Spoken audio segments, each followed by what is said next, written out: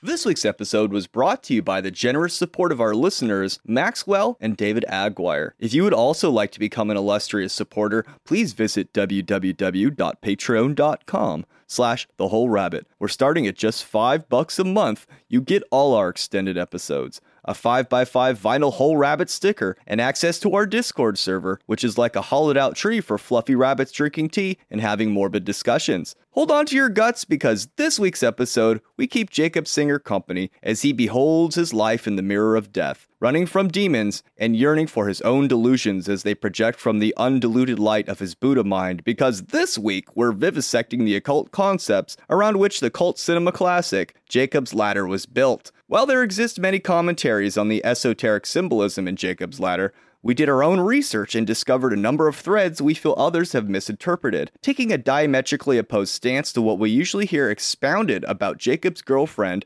Jezebel, and her meaning in the film. We go over this in depth here in the free show. In the extended episode, we discuss in even more exhaustive depth how his girlfriend's dog Chester relates to the Greek magical papyri. In this episode, we make liberal mention of the Bardo Thodol, which we know in the West as the Tibetan Book of the Dead, as the vivid descriptions within inform so much of Jacob's Ladder, but rather than discussing this specific text directly, we give more focus to its manifestations in the film and attempt to interpret them using the biblical symbolism it offers. In order to correct this tease of information about the Bardo Thodol, we will be doing an episode about it next week to discuss it directly. Thank you, and enjoy the show.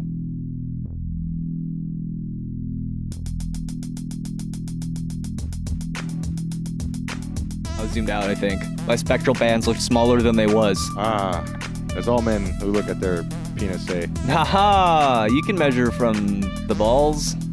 You can't measure from the balls, but you're allowed to push down into your mound. That's a rule. Oh, mer. That is an official measurement rule. No, you can. You push down a little bit on the mound there. You're allowed to, yeah, just a little bit. I mean, if you really need to. It couldn't hurt. I mean, unless you're already too big.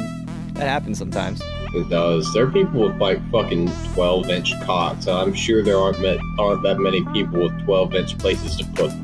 I don't know. I once saw a video of a woman taking a fucking rubber dick. Like, Jesus Christ. It looked like it was about the size of an arm, or wider, but definitely as long. I was listening to Holy Diver when it happened. I'll never forget.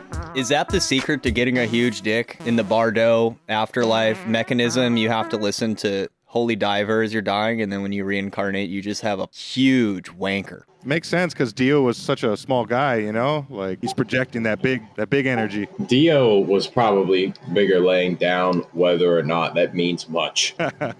He was a little goblin man. Fucking sing, though. Yeah, he could. He was all right. I preferred, Ozzy Sabbath. And I preferred Rainbow when it was deep purple. He's okay. I'm sorry, I had to talk shit on your friend.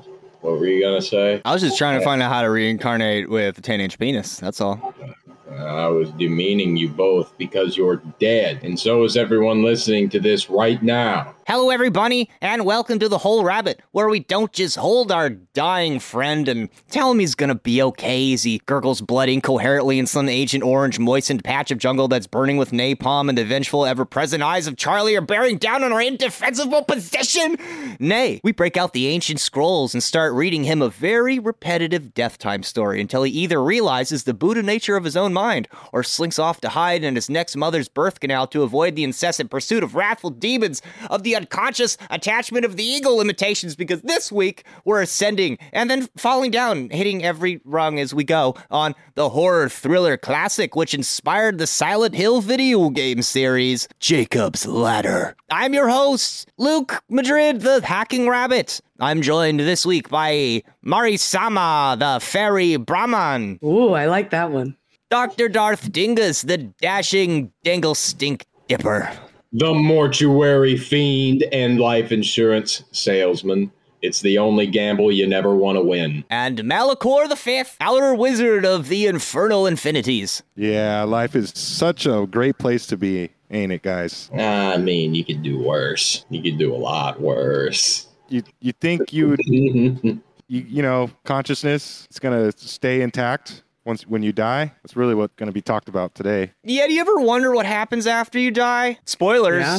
If you haven't seen Jacob's Ladder yet, and you don't want the movie spoiled, first of all, too late. Second of all, just stop now and watch the movie. It's probably worth it. And then come back and listen to the rest of this. Yeah, I used to wonder what happened so much that I wanted to kill myself every day just so I would stop wondering. I'll be honest, that crossed my mind once or twice when I was a kid. But I'd be like, nah, man, that's a lot of work just to find out. Nah, I had other reasons too. I mean, I That's guess there's- depressing, y'all. Oh, well, okay, yeah, I guess it's not the most depressing episode. I'm just but making an observation. You can elaborate on that for the next 2 hours if you really want. Well, how are you introduced to the film, Dingus? Jacob's Ladder. Kind of a couple of ways. Actually, the first time I heard about it wasn't from playing or reading about Silent Hill, but it was because my friend Manto and I were talking about a Rush song called Jacob's Ladder in high school, and he thought it was about the movie. But it was from the 80s. Anyways, yeah, and then I heard about it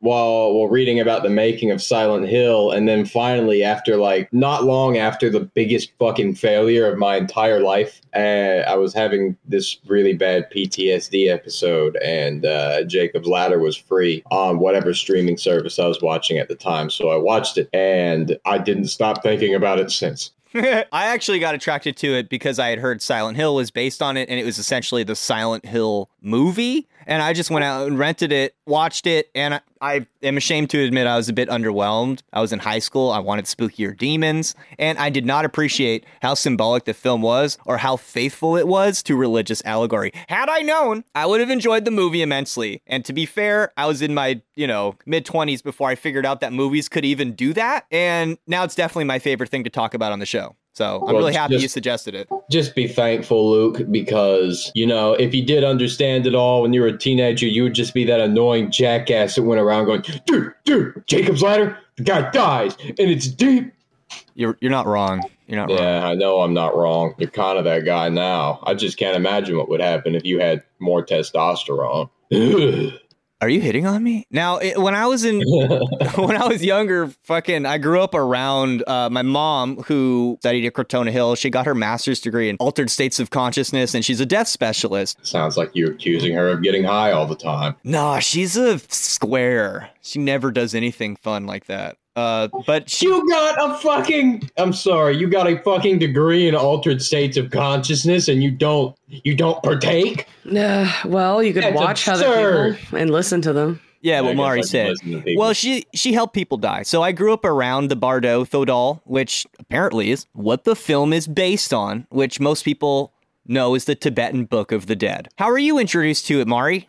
Well, duh. I was a huge fan of Silent Hill. So you got introduced to it through Silent Hill. Yeah, and I watched it probably when I was like a freshman or sophomore in college, and it was terrifying. It's scary. I find the visuals, the sounds, and then the disorient, like the way that the story goes and the settings and the scenes and even the lights are disorienting. This movie really captures desperation better than most other movies that I've watched. I think it's one of the most fantastic visual and experiential representation of what it's like to have post-traumatic stress disorder. Yeah. And to be having hallucinations at the same time. It struck me when I was younger, when I first saw it, that this must be what it's like to have schizophrenia start to manifest in you. It's so excellently done from the main person's point of view. I think it's scary in the fact that watching somebody go unhinged like that is unsettling by itself. Like the monsters and the blood doesn't necessarily have to be gratuitous for that to be ominous. Just like there's a scene near the end where he's rolled down into a hospital and there's blood everywhere and they're about to operate on him. And apparently his girlfriend is down there randomly, like for no reason, in a nurse's gown. And it's like, okay, that is some nightmare fuel. These people are basically like Anubis embalming the body. But the fact that you can't tell up from down and you don't know who is who or who's on your side, I feel like just that melts scene was into hell. Yes. That to me is what drove the terror in the movie. and why I respected it. And also the scenery. Like Silent Hill is based on the actual visualization. Like there's a lot of textures, like heavily based. Bloody ceramic tile, rusty walls, shots through fucking fence grating, peeling paint, chain link fence, and then like twitching heads and like meaty corpses with like nubs. Twitching heads. And like no eyes and stuff like that. Yeah. The whole aesthetic of it. But when I watched it, I was like, I can't believe this is the foundation of Silent Hill, because there's no father-daughter story or any like cult stuff. It's basically a dude that went to Vietnam and was traumatized. I can totally believe that, at least at the time, because I had the most experience with Silent Hill 2.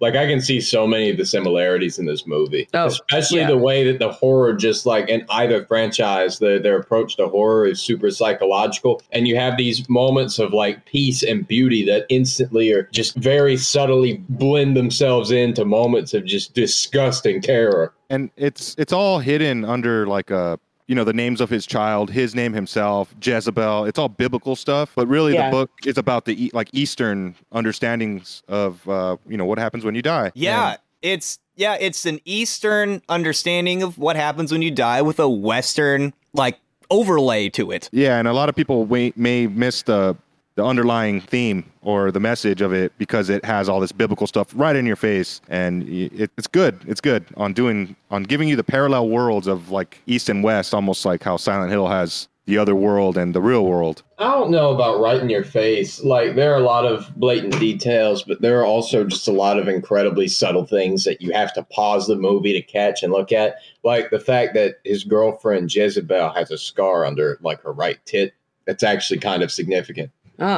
But I mean, just small details and shit that are just thrown in there that you wouldn't notice. Yeah, but it's not in front of your face. It's small details. It's not the big thing. How did you see it, Malachor? They make a big difference. To be honest, Twin Peaks. And I watched Twin Peaks because of a band that I liked a lot from Norway that sampled pieces of it. And that led me down, you know, like back to Silent Hill and then what inspired Silent Hill itself. And yeah, Jacob's Ladder was like at the top of the list of something that I need to check out. And visually, the horror aspects for Silent Hill are taken from Jacob's Ladder, but the environment that you're in Silent Hill much more resembles Twin Peaks' mysterious atmosphere. Oh. Because it's in the woods. It's in a small town in the woods. Yeah. You still have all those like rotted urban and industrial corridors like Jacob's Ladder. No, it doesn't. Not at all. They're both like very similar because they're both really about Tibetan stuff, more or less at the end of the day. And it all goes back to Silent Hill. So really it's Silent Hill to blame how I found out about this. So here's basically a small summary of the movie. And honestly, if you haven't watched it, I recommend that you stop and find somewhere online that you can watch it for free because it's not hard to find. And then come back to this because it's worth your time. It's one of the best movies ever made. Released on November 2nd of 1990, this film was only a modest success at the box office, but it really made a name for itself when it was released to VHS. Nevertheless, it debuted #1 on the box office charts before it was knocked off by fucking Child's Play 2. A goddamn travesty. Well, you know what? It's nowhere near as cool as Jacob's Ladder. That was already the 50th slasher film ever. In terms of clever and experimental concept films, it sounds like Jacob's Ladder was a smash success. It really could have gone worse. The film boasts, especially in retrospect, a terrific cast. There's even a scene where Jason Alexander smugly eats chips. What more do you want? I don't know who this man is. This George Costanza, you youngling. Oh, well, okay. I know him by Costanza. Costanza. Who gives a wedgie to a grown-up? I'm just saying.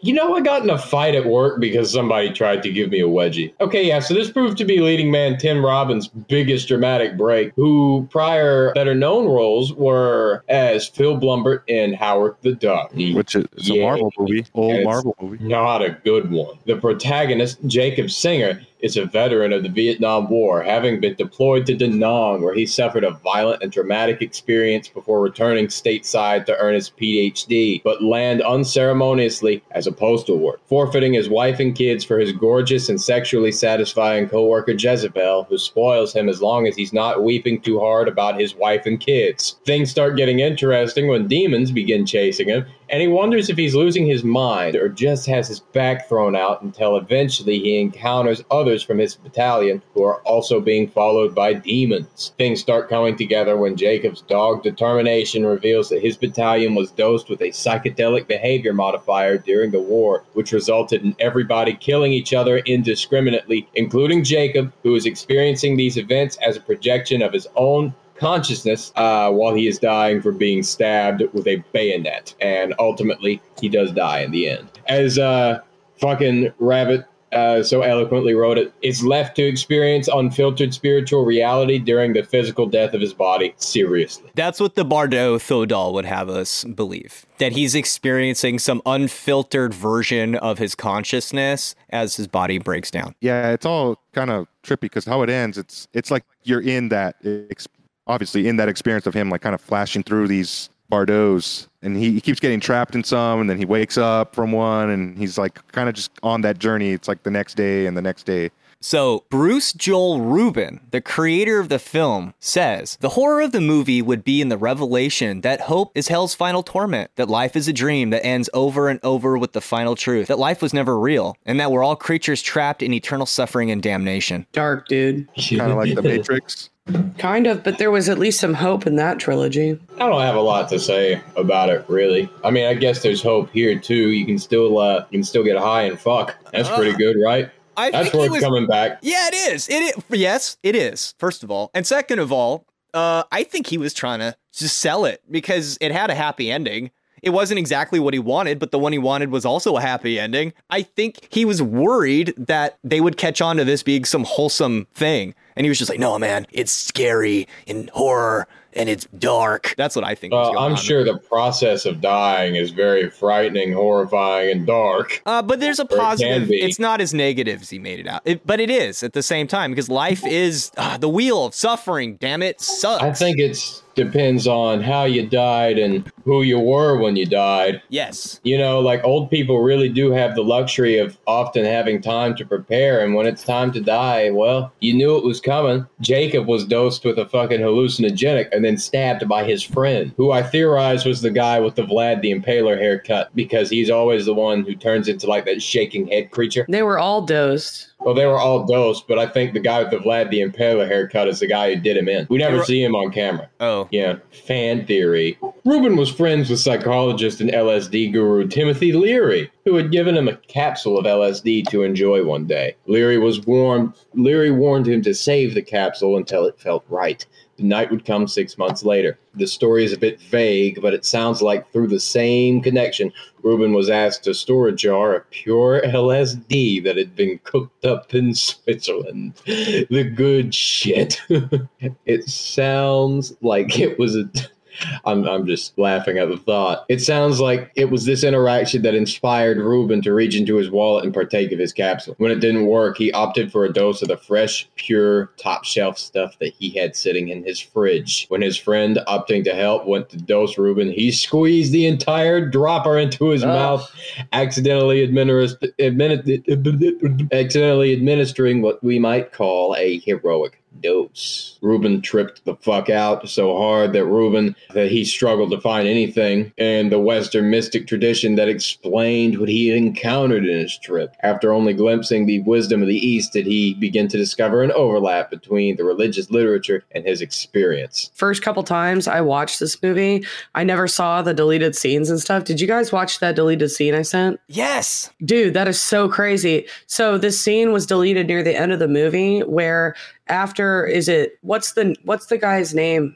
The guy that created Newman? Jacob. Yeah, Michael Newman? Michael Newman. So when the man that created the Jacob's Ladder drug and administered it to the troops, he was part of the secret experiment to get out of jail. Basically, he made a deal with the government. Anyway, he administered this and he felt really guilty. And apparently he contacted Jacob and they spoke in the movie. And then he said, well, I feel really guilty. And over the years, I've created an antidote to it. So this substance will actually make you stop seeing the demons. And this is pretty much, Jacob's only way out. So they go to this motel. Michael administers this antidote to him, but it's in a vial in a dropper, and it looks suspiciously like how LSD looks after it's synthesized when they're dosing it on paper. Oh, definitely. So I've been dosed like that before. And so he puts the syringe. So Jacob has some reservations and starts to get paranoid beforehand. And Michael's like, no, you have to do this. Just try it. Just try a little bit and see if it works. And so he doses him, and then the hallucinations start to get worse and worse and worse as he's laying there. And there's this one scene where Michael jumps on top of him and like forces a syringe down his throat and is like, take it, you motherfucker, take it. It's like, that scared the shit out of me. Like, if I had seen that in the original movie, a lot of it would make sense, because after this scene, like a demon breaks out of the ceiling or something there. But after that happens, I mean, Michael didn't lie in that from that point on in the movie, there's no more, he doesn't have any more demon hallucinations. Correct. He sees sun rays and sunlight coming through the building. He does cure him, and they cut the scene because it was too much for audiences. They started feeling tired and worn out near the end of the movie. But I thought it was the drug. I thought it was the drug war during the time when it. I'm sure that was a big part of why that scene was cut. And in fact, it helped make more sense of the movie because his other elemental bodies, water, fire, and earth, break down elsewhere in the movie. But this scene, they must have shoved like one of those grass blowers like 2 inches from his face and then had him scream. Oh my God, it was so visceral, like almost like The Exorcist, right? But on. I've never seen that before or since, and I almost wish they just kept it because that was so interesting and spooky. Mm-hmm. Now, but that was the inclusion of the wind. Now, because it says when you're dying, it feels like you're being blasted by wind or cut by wind. And LSD is, of course, a mental experience, and you get lashed by your own mental energies, and that made sense for the movie. So not the scene where he's freaking out and he shoves the thing in his mouth. Like when he first administers it, he's all careful about it and he squeezes out the thing, and he then what he does, instead of giving him one drop, he pushes it way back in his mouth and squeezes out the rest of the dropper, which to me, I'm pretty sure that's what happened to the creator of the movie, Bruce Joel Rubin, and he put it in that scene and then they had to cut it. So most definitely. I thought that was so cool when I found that out. So that's what happened to the creator, is that cut scene. Basically, that's what happened to him. That's what inspired Jacob's Ladder. He had that experience, basically. In fact, about it, he says, I decided that I needed to go to places like India and Nepal to meet with teachers to get an understanding of what happened, because I entered a world so much bigger than the world we know experientially, so much more vast and internal, if you will, that I needed some direction. And it wasn't until he returned to New York and met Albert Rudolph, aka Swami Rudrananda, a spiritual teacher who specialized in yoga and meditation, that he began to find the answers he sought. I had a dream where I get off the train and end up trapped in a subway station with no exits, he says. I realized the only way is down through the dark tunnel of the subway into some kind of awful hell, but I have to make that journey because ultimately it's the journey to my own liberation. And there is a subway scene in the movie where he has to go down the subway and he almost gets hit by a train. It does that classic Silent Hill thing where there's an illogically barricaded off public entryway. Yeah, it's a fake out to force you down the dangerous path. Yeah, so I think Silent Hill very clearly borrowed from that. Absolutely. Speaking of Silent Hill, just while we're on the subject, I didn't really know where else or I forgot to mention it, but I think it's significant that this movie starts with Jacob squatting and taking a shit. Does it? Yeah. I the missed first that. time we see, a lot of people don't notice it, and I forget what they say to him, but it was pretty funny. They make fun of him for taking too many shits, and the first time we see him, he's coming back out of a squat in the tall grass, and he's all smiling and shit while they're talking shit to him, and they start smoking a joint. So Jacob purified himself before death. Oh. It also reminds me of broken vessels, when you die, you shit yourself, pretty much. Well, the last step of the cliff off before you reach Malkuth. What is that again? Lilith. Anyways, shit. Yeah, Lilith. He took a shit. Well, didn't it have a different name? Yeah, you're onto something, because the left-hand path is referred to as the Vama Marga, and Vama refers to the expulsion of something, or like vomit, or like shitting, and shit and excrement. Excrement and marijuana are both used in rituals to Shiva, I believe, by Shivites, and that pertains to the shedding of the ego as well. Also, the body just is like a piece of shit when you're done with it. Yeah, and that's what it turns into. It does. It turns into the poo-poo. Worm shit. Not even like cat shit. And a lot of those priest dudes who are like in some of those towns or temples, they're highly respected for eating shit and doing all the weird Corpses. stuff. Yeah, eating out of Smoking skulls. weed all the time. Yeah. It's actually like an entire kind of sect of left-hand path practitioners over there, known as the Agori. They're Kali worshippers. They wear necklaces of skulls and paint themselves in ash, and they smoke weed all the time and spend their times around corpses and shit so they can reach a state of total detachment from the physical world. Oh, and his girlfriend in the afterlife is basically a manifestation of that same deity. Yeah. Well, anyway, Ruben began work on this script way back as far as 1980, but it went on to become the Oscar-winning Patrick Swayze favorite Ghost. Oh, so he made that movie too. Interesting. And the studios were like, nobody wants movies about ghosts, Ruben. I hate Hollywood. Biblical symbols. Sorry, Ruben made people want to fuck ghosts. That's all I'm saying. And make I'd pots. fuck a ghost. I wouldn't. It's not like the looks would matter, so it's kind of like a cold glory hole. Aren't all glory holes cold? What? I'm just going to let y'all sit on that for a second while I read this passage about Bible shit. According to the Old Testament, Jacob was the younger twin of Esau, who was the ancestor of Edom and the Edomites. They're two representatives of two different periods of social order. Jacob being a pastoralist and Esau a nomadic hunter. During her pregnancy, Rebekah was told by God that she would give birth to twins. Each of them would found a great nation, and Esau, the elder, would serve his younger brother. As it turned out, Jacob, by means of an elaborate double deception, managed to obtain his older brother's birthright from their parents. He begged his twin brother to give him some red pottage, paralleling his nickname, Hebrew Adam, meaning red. That's Adam with an O, probably said differently, whatever. Jacob offered to give Esau a bowl of stew in exchange for his birthright, the right to be recognized as firstborn, and Esau agreed. Then Jacob fled his brother's wrath. Apparently the soup was bad. Oh, yeah, I remember that, actually, from going to church, and went to take refuge with the Armenian tribe of his ancestors at Haran in Mesopotamia. And went to take refuge with the Armenian tribe of his ancestors at Haran in Mesopotamia. So he gypped his brother out of his birthright with a bowl of soup and then ran away. Bad All the shitty soup. It'll at least make some good fucking stew, you know? I guess they didn't have potatoes or anything to put in that bitch. Butter. What does fucking, like, first century stew taste like? They don't even have spices. Maybe he thought it did, and he was like, I'm willing to give up my birthright for this stew right now. Oh, I forgot. There's no spices. Along his journey through the desert, sleepiness came upon him, so pulling up a rock for a pillow, Jacob went to sleep. It was in his dreams, sleeping upon this rock, that Jacob received a special revelation from God.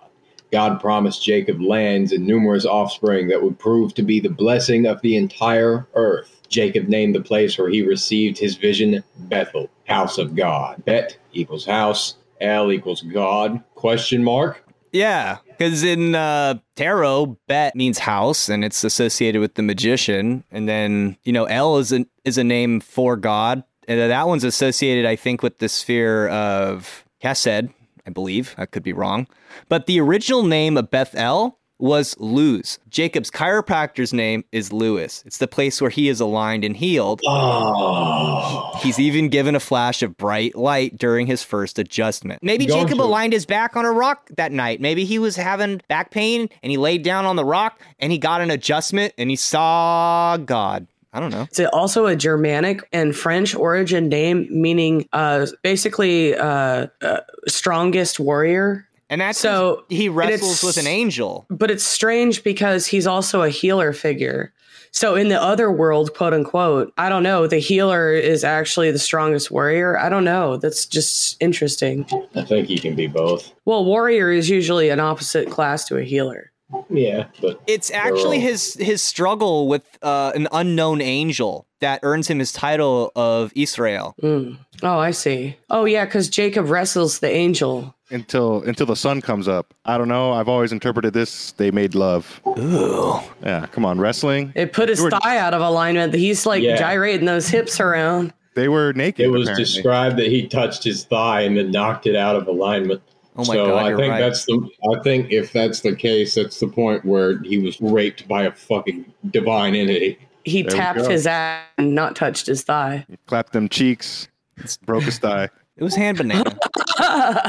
He fucking dislocated his whole ass. Clapped them cheeks, broke his thigh.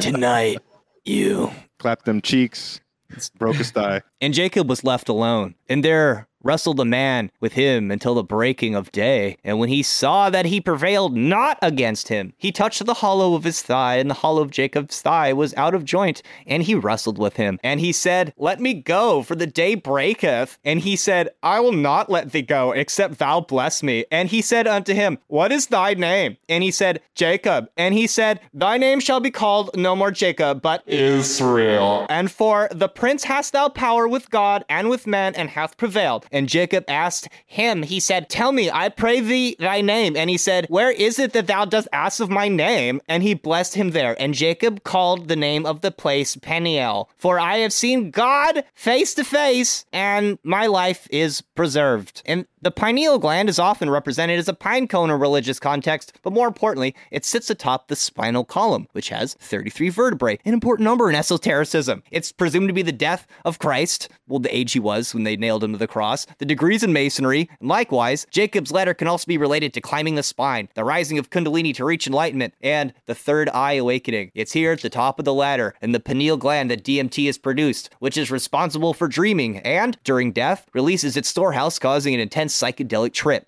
Researchers have appropriately dubbed it the spirit molecule. Psychonauts can attest. In life, spontaneous Kundalini awakening and rising can happen when we metabolize DMT, either as the hallucinogenic drug, as mentioned earlier, or in the process of death. I would argue that Jacob's ladder would be your Kundalini energy going up and down, because it's in the Bible. It's also described as angels descend from it, but you also go up it when you die. You can also go down. You can go further down. Like, it's not, what I'm saying is it's not like an escalator that goes up. It right? reminds me of the You can Tree go of down. Life or the Rainbow Bridge. Kind of. Yeah. And another fun fact is that the Pope's staff, his official staff, and some other symbology in the Catholic Church is actually a pine. And then I just thought that's interesting that they use that on. It's the Roman Catholic Church that got the pine cones everywhere. Yeah, but they don't tell you that it's a pine cone or your pineal gland. I mean, they might as well, and they don't want you to know it's Pan. Or Bacchus, excuse me. It's like, but Bacchus also refers to a drunken state of revelry that arguably, taps into the same mechanism. Bacchus, like divine revelry. Mm-hmm. Dionysian mania. Oh, yeah. But we're going to stick to the west and talk a little bit more about Jacob's ladder. So the place where Jacob stopped was in reality Mount Moriah, the future home of the Temple of Jerusalem. So the ladder symbolically signifies the bridge between heaven and earth. Prayers and sacrifices offered to the Holy Temple forged the connection between God and the Jewish people. Moreover, the ladder alludes to the giving of the Torah as another connection between heaven and earth. So in the old school religious context, it has to do with a connection between God and his people, or earth, and it's making sacrifices, or, to the house of God, to the temple, that create the strong connection. And so in the same way, Jacob has to shed his ego, his old life, and make sacrifices in order to go higher up the ladder. Possible Western interpretation of the story of Jacob's ladder and the mythology of it comes from a Greek Jewish philosopher known as Philo, who was born in Alexandria in the 50th year of the Common Era. He presented an allegorical interpretation of the ladder in his first book, De Somnis. There he gives 4 interpretations, which are not mutually exclusive. The angels represent souls descending to and ascending from bodies. Some consider this to be Philo's clearest reference to the doctrine of reincarnation. In the second interpretation, the ladder is the human soul, and the angels are God's logoi, pulling the soul up in distress and descending in compassion. In the third view, the dream depicts the ups and downs of life, the practicer, or virtue versus sin. This is like all in the movie. In the third view, the dream depicts the up and downs of the life of the practicer, or virtue versus sin. Finally, the angels represent the continually changing affairs of men. That all sounds really Eastern to me. Yeah, it does. Well, you also have to understand that Like Judaism is a Middle Eastern religion, Yeah. Yeah. so it's obviously going to be influenced a lot by things that are further east, that it's adjacent to, particularly India. The narrative of Jacob's Ladder was used shortly after the destruction of the Second Temple and the Siege of Jerusalem, which occurred in the 70th year of the Common Era, as basis for the pseudepigraphic ladder of Jacob. This writing, preserved only in Old Church Slavonic, interprets the experience of patriarchs in the context of Merkaba mysticism. That's kind of a big deal. Yeah, the Merkaba being the chariot that is like an angel inside of you that can take you up the ladder, I guess, in this context. It's Yes. your spiritual vessel. It's the actual. It's basically how you look on.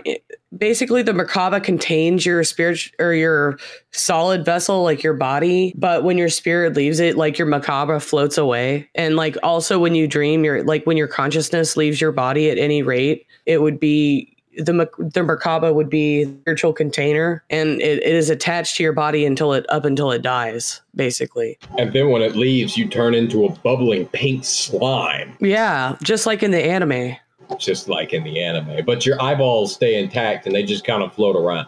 It's actually kind of comical, but it stinks. No, but it's actually, that's a thing. Oh, Dante's Inferno. Yeah, he's studying it at one point and even sees pictures of it with a guy holding his own head. A psychopomp. I forget.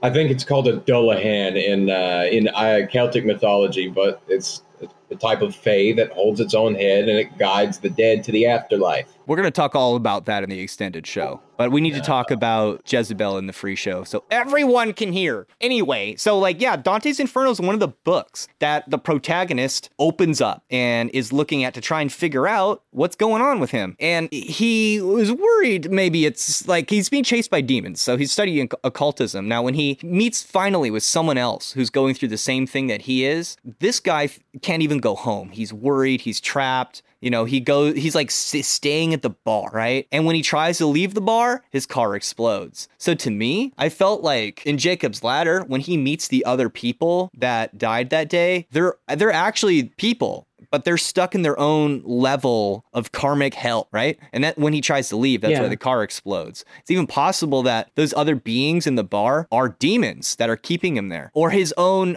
shortcomings, his own sins are keeping him at the bar, locked in fear. Yeah, but why is Michael there too? Michael appears in the background many times. Michael's a protector and is protecting him. And that's also a name of an angel. Yes. And Michael, supposedly fought Lucifer from heaven. Michael Newman in the film supposedly isolated the dark side, right? Right. Same thing. And then he also brought illumination in the end. He did. And that's that esoteric link between Lucifer and Michael, which they're always related in some way. He's a little bit of a Lucifer character too, as the guy with the drugs. But he tries to apologize though. Yeah. I mean, it's his fault the ladder exists in the film, right? Yeah.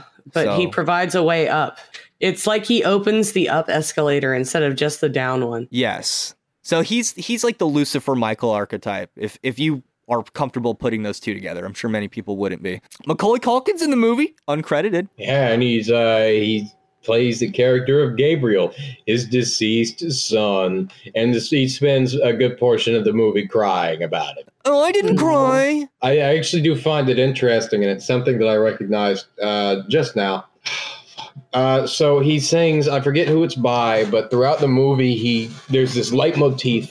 Jacob sings this song called Sonny Boy. And Sonny Boy is a song that's about that seems to be about a father or parent that loses their child. But one of the lyrics is, when skies are gray, it's like, when skies are gray, I don't worry, you turn them blue, Sonny Boy. In the book of Revelations, when the rapture begins, which you can also visualize as the judgment card, Gabriel is the one who blows the trumpets and opens up, clears the sky.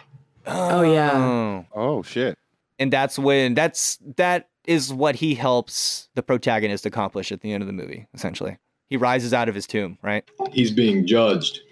That's something that struck me in the movie too. I guess we'll get to it later, but when he's going through the meat hospital, it kind of reminds me of the Egyptian concept in the Egyptian underworld, that when you die, you wander this labyrinth for days and days, and when you get to the end, your soul is judged by some of their gods. I forget which ones. And if your heart is heavier than their feather of truth, they feed it to a beast and you are destroyed. That's Egypt, man. Oh, yeah. Yeah, by the way, these are archangels that we're talking about. I mean, I get that, but I'm just bringing up that was a theme in the movie. No, I'm just saying that they're not regular angels. Was. Yeah, well, Gabriel comes up a lot in religious history. Like, he's the one that delivers the thing to Moses and to Mother Mary, being like, you're going to have a baby, guess what? He does a lot of stuff like that. Interesting. So Gabriel is also said to be the archangel responsible for for transmitting God's revelations to prophets. That seems to be his big, that's his thing, I think. Revealing prophecy. And then Michael is depicted as an archangel of mercy who is responsible for bringing rain and thunder to earth.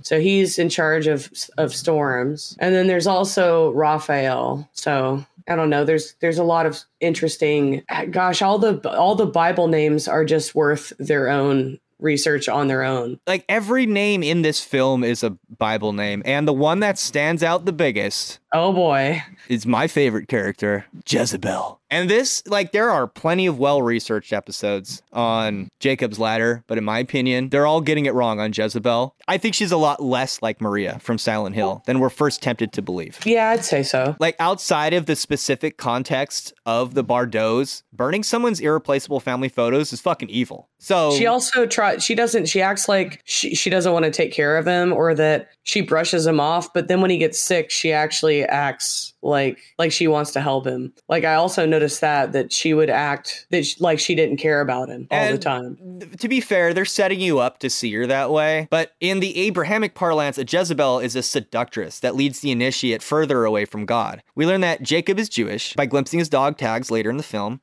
He's an American, presumably grew up in a Judeo-Christian culture, which uses the term Jezebel in its biblical context to refer to women with any form of sexuality, sacred or not. Likewise, Jezebel's role in the film is portrayed to the audience as the protagonist's own objection of the divine feminine energy. Jacob's lack of harmony within himself, he's seeing those principles projected onto her. Jacob sees Jezebel in a negative and extreme polarity of the feminine form when he's confronted with certain aspects of that energy. The one at the James Brown party when he's just getting fucked by the giant worm, he's all getting all like, man, my girlfriend's a hoe.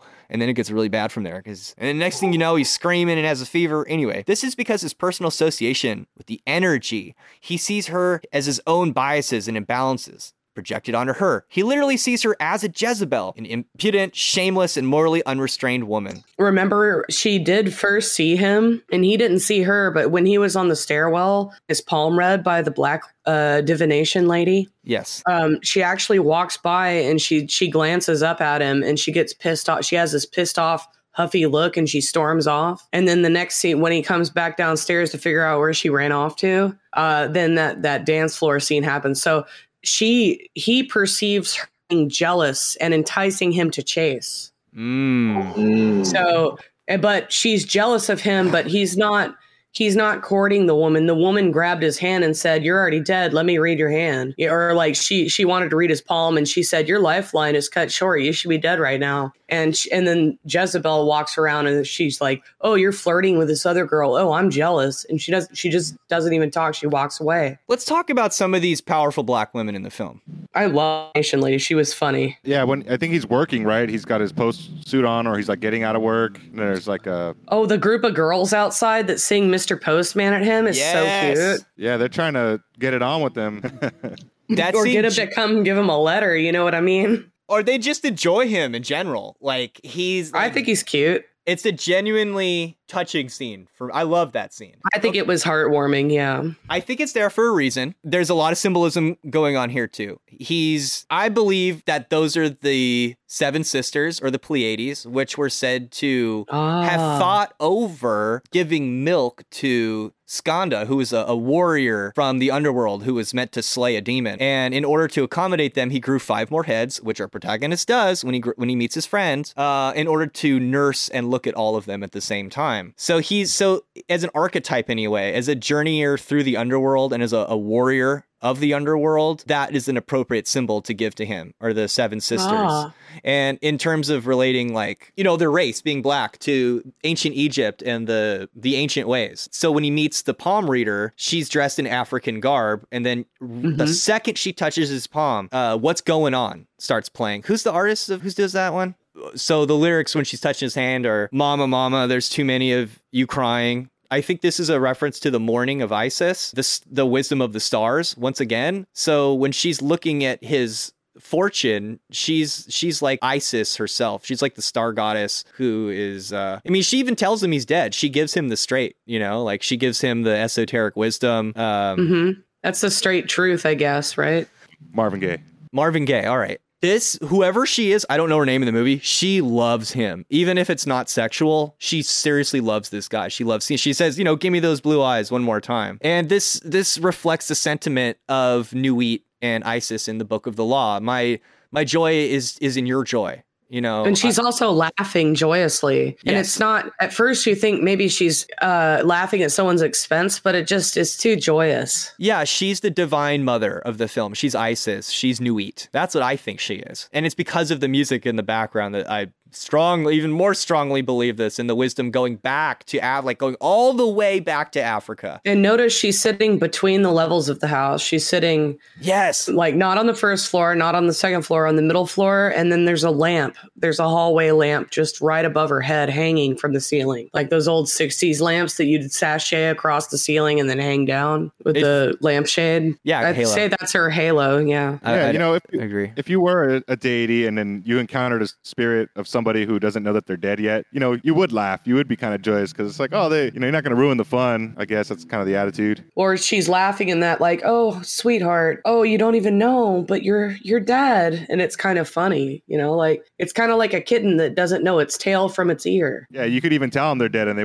just think you're fucking crazy. Exactly. And that's why she's not laughing at his expense, but she's letting him figure it out. But she's also being honest. So I think those characters are representative of the stars or star goddesses. That's cool.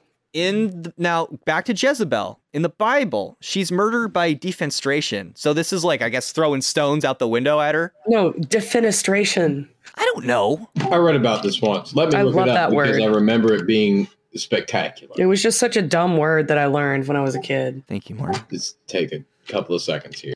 Also, anti-disestablishmentarianism is the word for it. Oh, I'm not disappointed. I remember that one. Defenestration. Noun. 1. Formal, humorous. The action of throwing someone out of a window. Informal. The action of dismissing someone from a position or power or authority.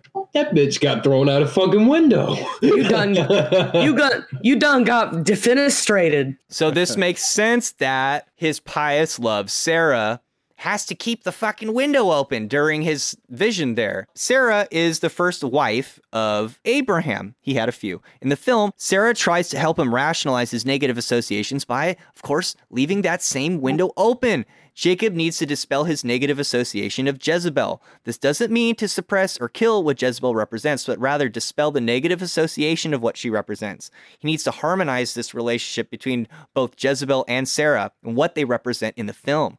Even though everything Jezebel does in the film, she does for him, he still labels her a demon or a nightmare in the face of his own piety, which is represented by Sarah. His holy guardian angel, Lewis, tells him this in a few ways as well. First, by telling him he should go back to his wife, which means revisit the relationship with his pious love, but especially later on when Lewis tells him that he will see angels and demons if he hasn't resolved that aspect within himself. The only thing that burns in hell is the part of you that won't let go of your attachments. They burn them all away, like Jezebel in the photos. They're not punishing you. They're freeing your soul. If you're frightened of dying and you're holding on, you'll see devils tearing your life away. If you've made your peace, then the devils are really angels freeing you from the earth. Actually, something I find funny that he says soon after that. Jacob says, "You're a lifesaver, Louis." And then he looks up at him and he says, "You know, you look like from here, you look just like a big, oversized cherub." And they both laugh. And he says, "Anybody ever tell you that?" And then Louis, in a line that I find particularly striking, he says, "Yeah, you, every time I see you." It's our first time seeing him in this movie. I think it implies that, he's died a number of times before, and this is the same spirit that he sees every time. Yeah, I think you got a point. So Jezebel, or Isabel, or Izobaal, is cried out in ceremonial ritual worship of Baal during the periods of the year when Baal was considered to be in the underworld. Jezebel represents a whole lot more than a simple nightmare within a psyche. She's a major aspect of divine femininity that needs to become one with. Any association with her as a negative one might stem from a perpetuated monotheistic philosophy of belief. Her true goal in the film is to aid him in the reconciliation of his own disharmonies, to stimulate that within him so he can become one with it. Gnosis. Knowing. To truly know is to become one with complete union of something. Gnosis is a form of divine union, a form of sexual intercourse. In the film's party scene, the song, can somebody say this fucking word? Voulez-vous coucher avec moi ce soir? Which means, that's pretty good. Do you want to sleep with me tonight? This is the same party where he's confronted with the Jezebel monster sex scene, loses his glasses or clarity of sight, and this shows his objection of her role and his inability to see or to, quote, know her role clearly. In this sense, the monster's repulsion is really within himself. And also, that song is a famous Broadway song about Lady Marmalade. It's a famous, like, horror or something. It's like a French horror. That's a great point. Like a Queen Dom or something? Something like that, yeah. I mean, anybody in the comments or any listeners, if you guys know anything about this, I mean, let us know. Yeah, I'm pretty sure that this is a Lady of the Night, like basically pop icon, kind of almost akin to Marilyn Monroe, but more of a streetwalker, kind of like burlesque type figure. So Jezebel in the most modern sense. You mean like a stripper, right? Kind of, yeah, but like more like kind of like trying to be classy and stuff. So I feel like it just fits. The song itself fits this character perfectly. It does. Because as soon as she gets mad, like I was saying earlier, how she gets all mad and flippant when she sees him in the hallway with the divination lady, and she assumes that he's flirting with her, and she just goes off and starts humping this dude on the dance floor. And then, the monster hallucination happens. But that's what I'm saying is she just hops to somebody else. Will you sleep with me tonight? Or do you want to sleep with me tonight? I mean, that's the name of the song. She was just dancing. I mean, I know, but that's not what he saw. Exactly. He projects his insecurity and his jealousy onto her. But she did it to him too. I mean, you can't argue either way. Well, Newt's pretty hard to compete with. Did it to him because that's who he is.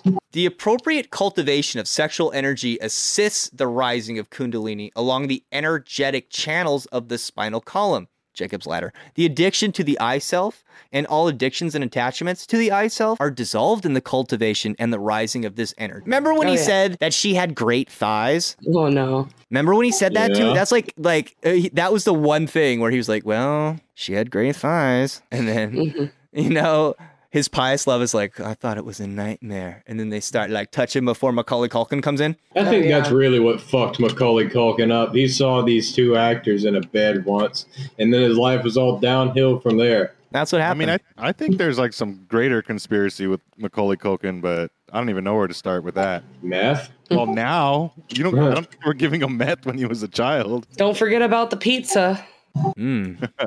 Chicken pizza. In reference to the thigh bone, because I believe there's some importance to it. When they show her full naked body, they take a pretty long gander at her thigh. Well, Jacob gets thrown out when he wrestles the angel in the Bible. Yeah, and then the thigh thing. So it's a returning motif in the film. But let's talk a little bit about necromancy magic for a minute and the Kongling. A Kongling is a trumpet made from a human thigh bone. You may play a Kongling in tantric Buddhist rituals, particularly Chod. The function of Chod is to cut your emotional attachments to your body.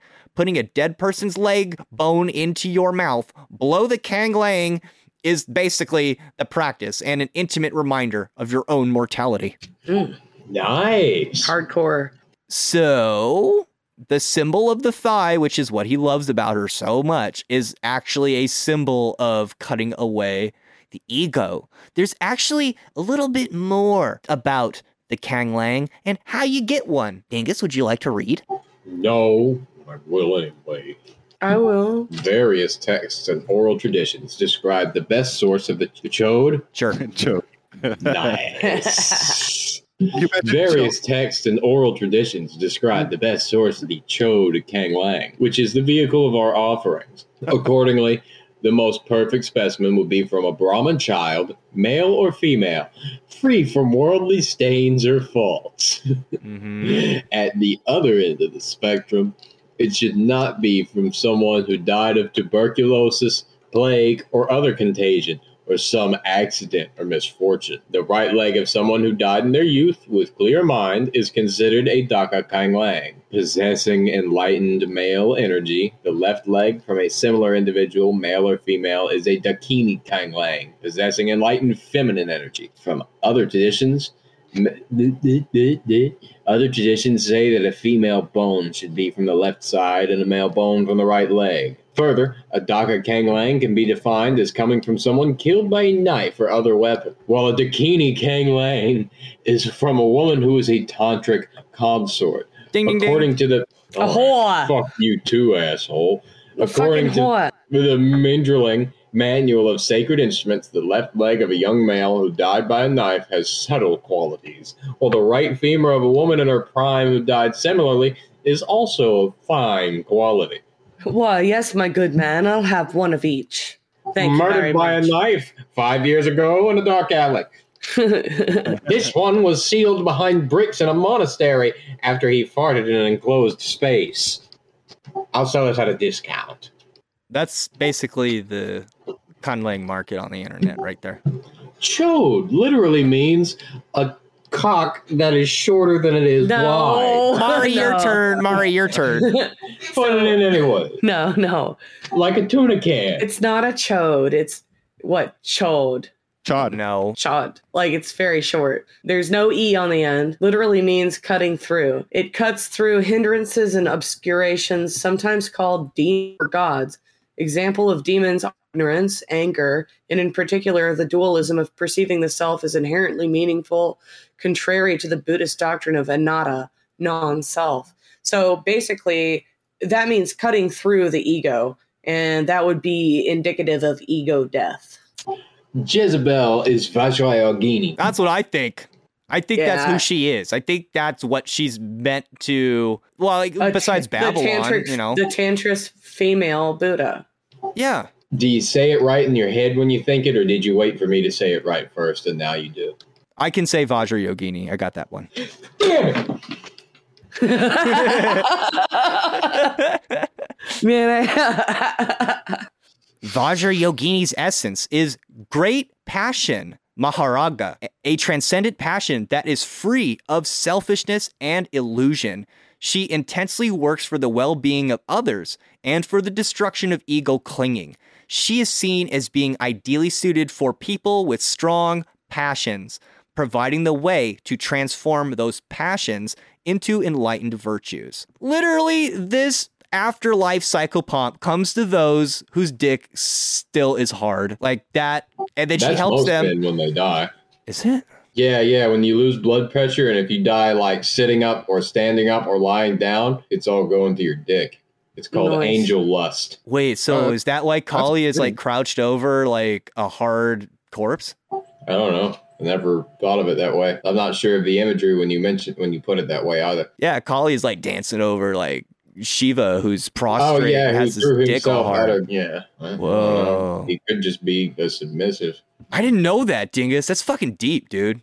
Fuck. I mean, yeah. I didn't know you get Yeah. hard when you died. I feel better about death now. Yeah. She is known as a meditation deity. Her practice includes methods for preventing ordinary death, intermediate state, bardo, and rebirth by transforming them into paths to enlightenment, and for transforming all mundane daily experiences into higher spiritual paths. So this lady literally shows up to help you get through intermediate stages, life itself, and the afterlife, and the rebirth process. Kind of all really relevant stuff to the movie. I would also argue that he's in a type of purgatory for half of the movie. Yeah, you could call the Bardo's purgatory, absolutely. Yeah, definitely. Vajra Yogini is visualized as a translucent, deep red form of a 16-year-old female with the third eye of wisdom set vertically on her forehead and unbound flowing hair. Vajra Yogini is generally depicted with the traditional Accoutrements.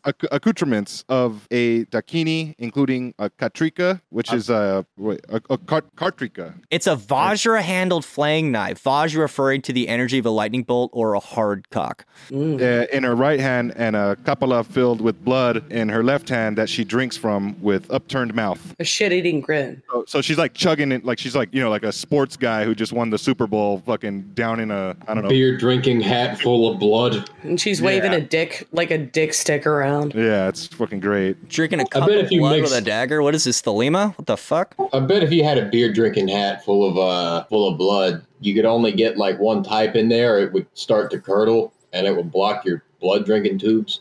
Just a thought. I don't know. So each aspect of Vajra Yogini's form and mandala is designed to convey spiritual meaning. Example, her brilliant red colored body symbolizes the blazing of her tumo, or her inner fire, which is related to spiritual transformation, as well as the life force, Shakti, blood of birth, menstrual blood. Her single face symbolizes that she has realized all phenomena are of one nature in emptiness. Her two arms symbolize her realization of the two truths. Her three eyes symbolize her ability to see everything in the past, present, and future.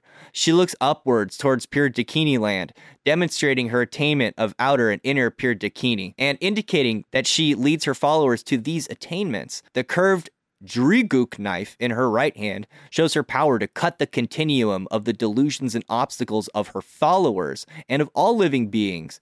Drinking the blood of the Kapala in her left hand symbolizes the experience of clear light of bliss. According to scholar Miranda Shaw, Vajra Yogini is inarguably the supreme deity of the Tantric pantheon. No male Buddha, including her divine consort Haruka, approaches her in metaphysical practice or import. So this is like the top sex god in the Buddhist pantheon? Yes, or Hindu even. Okay, yeah, this is like Hindu and Buddhism. And it's interesting that she has a knife and a chalice, which is Western. Like, that's interesting because it relates to Western magic.